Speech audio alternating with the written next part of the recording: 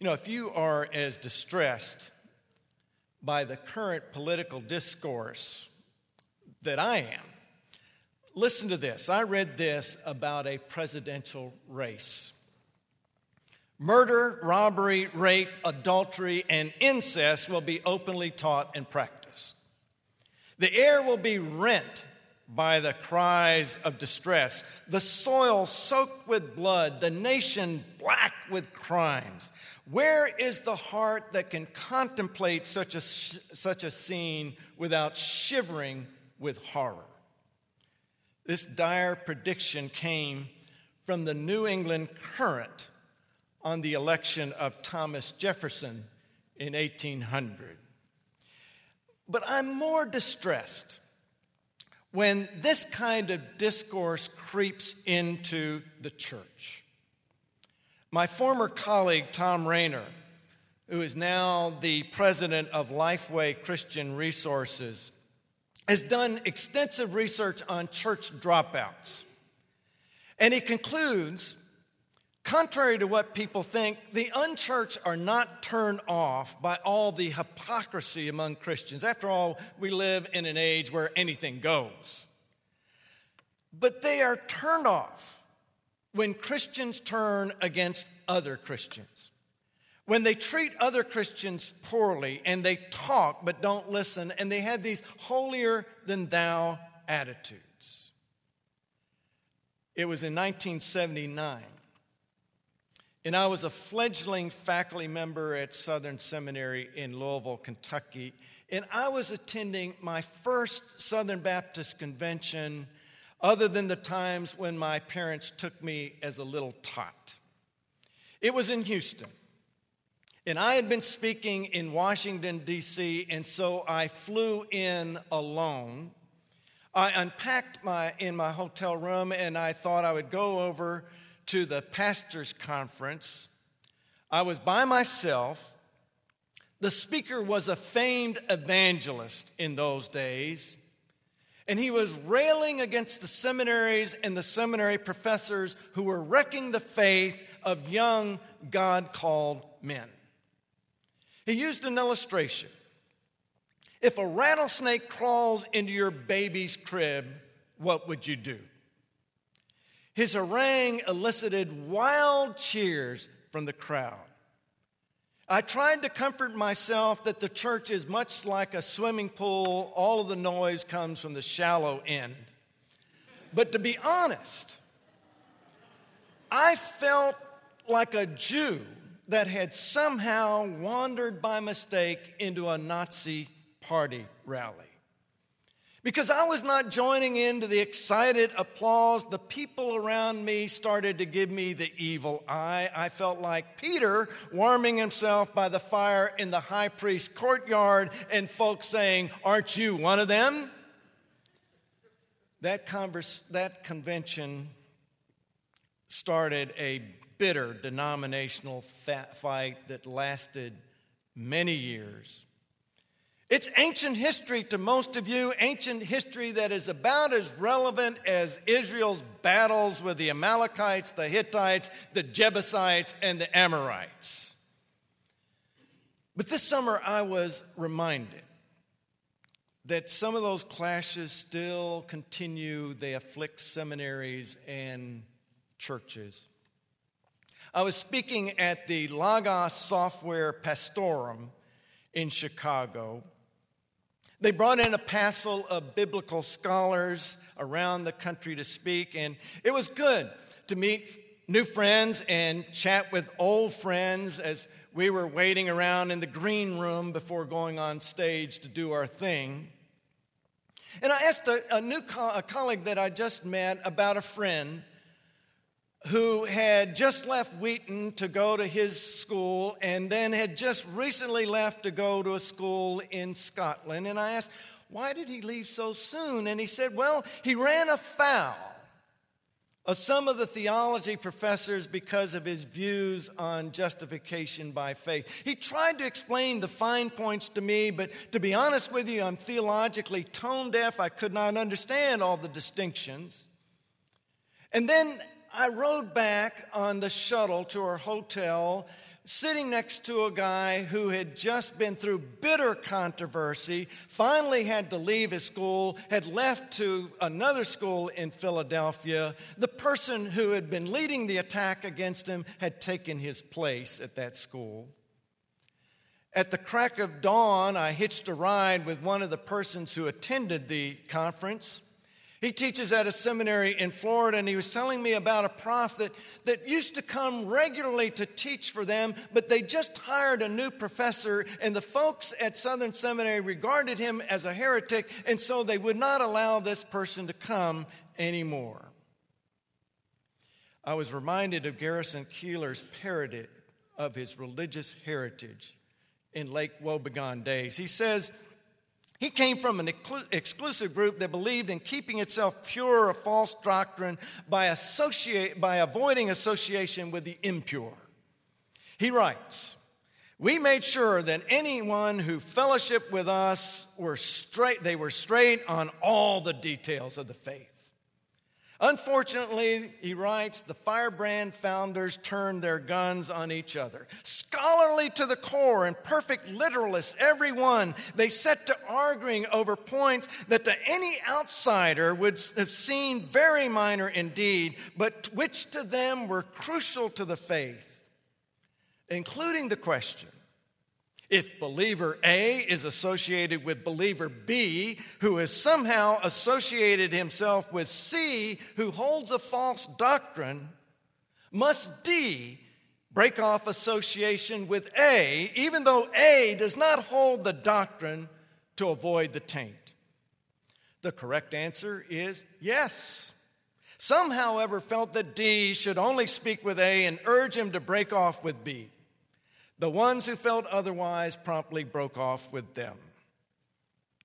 I can see why folks drop out, don't want anything to do with us. It goes back a long way. John comes and proudly announces to Jesus that we spied someone casting out demons in your name and we stopped them cold. The reason for interfering? They were not following us. They were not following us. And their reaction drips with irony in Mark's narrative. The beginning of the chapter. The disciples have recently bungled an exorcism. Jesus descends from the Mount of Transfiguration only to find the rest of his disciples engaged in a brouhaha with a contingent of scribes. He asks what's going on, and a father from the crowd speaks up and says, I brought my son to you. He has an evil spirit that makes him unable to speak, and whenever it seizes him, it dashes him down. He foams at the mouth, grinds his teeth, he becomes rigid. I asked your disciples to cast it out, and they could not do it. Disciples are impotent against this evil power, and all they can do is point fingers at one another and bicker with the scribes who are taunting them for botching the deal. The scribes can't do anything either, but they share the attitude that affects many churches and denominations today. Well, we're not doing that well, but at least they're doing worse. It's ironic that the disciples who woefully demonstrated their ineffectualness in casting out a demon do not hesitate a moment to obstruct those who are successful because they were not following them. Jesus catches them by surprise. He doesn't commend their vigilance. He doesn't say, good job, boys, way to keep a sharp eye out for the outsiders. He reproves them. Don't forbid them. His response recalls Moses' reply to Joshua when Joshua implored Moses to do something about all these unauthorized prophets running around with their online prophecy degrees. Moses, my Lord, stop them. And Moses says, are you jealous for my sake? I wish that all the Lord's people were prophets and that the Lord would put their spirit on all of them. And are the disciples jealous for Jesus' sake or for themselves? Do they want to do they want to stop these successful exorcists because they want to corner the market on exorcism so that they will be indispensable, so that they will be revered and celebrated? Jesus' undogmatic openness to others will trouble anyone who's more interested in establishing the lines of who is in and who is out rather than fighting the enemy. Because the enemy becomes those who do not follow us. They don't do it right, which means they simply don't do it our way or don't pay homage to us.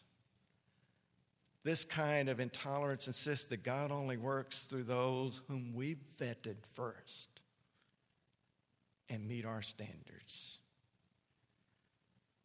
But this passage seems to say that if you're going to go along with Jesus, you got to get along with others.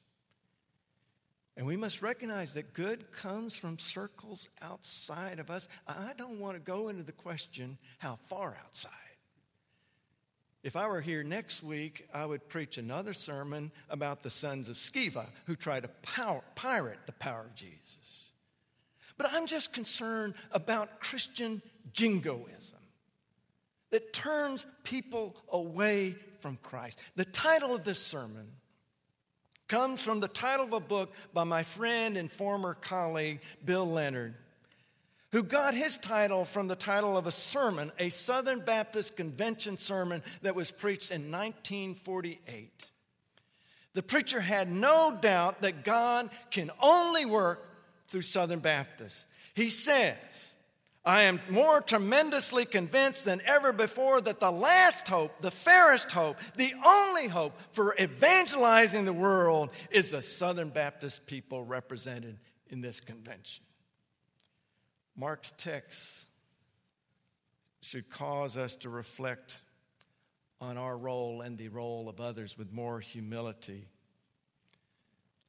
Our mission God's mission in the world is bigger than us, and sometimes our infighting and all that kind of thing can cause our mission to run aground. Doug Weaver reminds us of a sobering fact from history that in 1266, the Mongol Empire stretched all of Asia from the Black Sea to the Pacific Ocean. And Kublai Khan, the emperor, asked Marco Polo, will you go and ask the Christian church in Rome to send 100 men to teach Christianity to my court?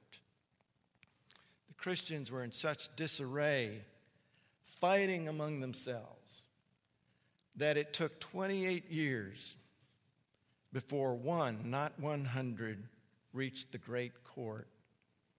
And already retired, the emperor said, it's too late. It's too late. I've grown old in my idolatry. But this summer, I had a vision of hope. I was speaking at a pastor's conference at Austin Graduate School of Theology. It is a Church of Christ, non-instrumental school. I pastored in Kentucky, and you'd have about a little country church, and about a third of the people in my church have been kicked out of the Church of Christ Church of Christ church down the street. So I had a kind of an image that was not positive, but I've never felt such spiritual kinship with these folks. And then when they sang a cappella from a new hymnal from the Psalter, I may not have been taken up into the third heaven, but at least the first heaven. As they all sang in parts, it was so moving to me. But then later I spoke at a pastor's conference in Ndola, Zambia. And the pastors were singing in their native Bemba. And I knew some of their stories, and I was definitely taken up into the third heaven. And then I went to the biennial meeting of the Association of Theological Schools in Minneapolis. Do not expect spiritual inspiration. My dear friend is Dan Alshire is executive director, and he always says something wise. He's truly a wise man. But you still don't expect. And we were arguing about various things, taking different positions on business session. But then we had a worship time, and we were singing through another new hymnal on the Psalter. And here you got, out of representing 270 some or more schools, the whole spectrum of theology. It's like a religious zoo, and some of them are scarlet with heresy. But we sang, and it was truly moving. That here we are, people who argue with one another, disagree with others, but we sang together, and I realized this is something that Christians do. There are other times that you can come and sing here in this chapel. And maybe the experience here will happen as it happened to me this summer, or back in 1979, when that evangelist stopped ranting and we started to sing a good old Baptist hymn. And the woman next to me, who's been giving me sidelong glances, started to sing in this beatific voice. And it's always good to sing next to someone who can really sing. And the tears were running down her cheeks as we all sang together. And at the end, she reached out to me, gave me a hug, and said, "God bless you." I was thinking, man, I'm going to be looking for another job. They're out for blood. But she said, "God bless you." When we sing together, something happens. But you see the problem? Today we argue more about music than we do theology. They don't do it the right way. They don't sing my kind of songs. They don't use the right instruments.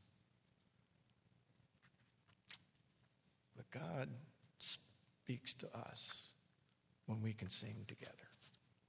I hope you'll come to chapel and worship God, sing praise to God, hear God's word this semester. God bless you.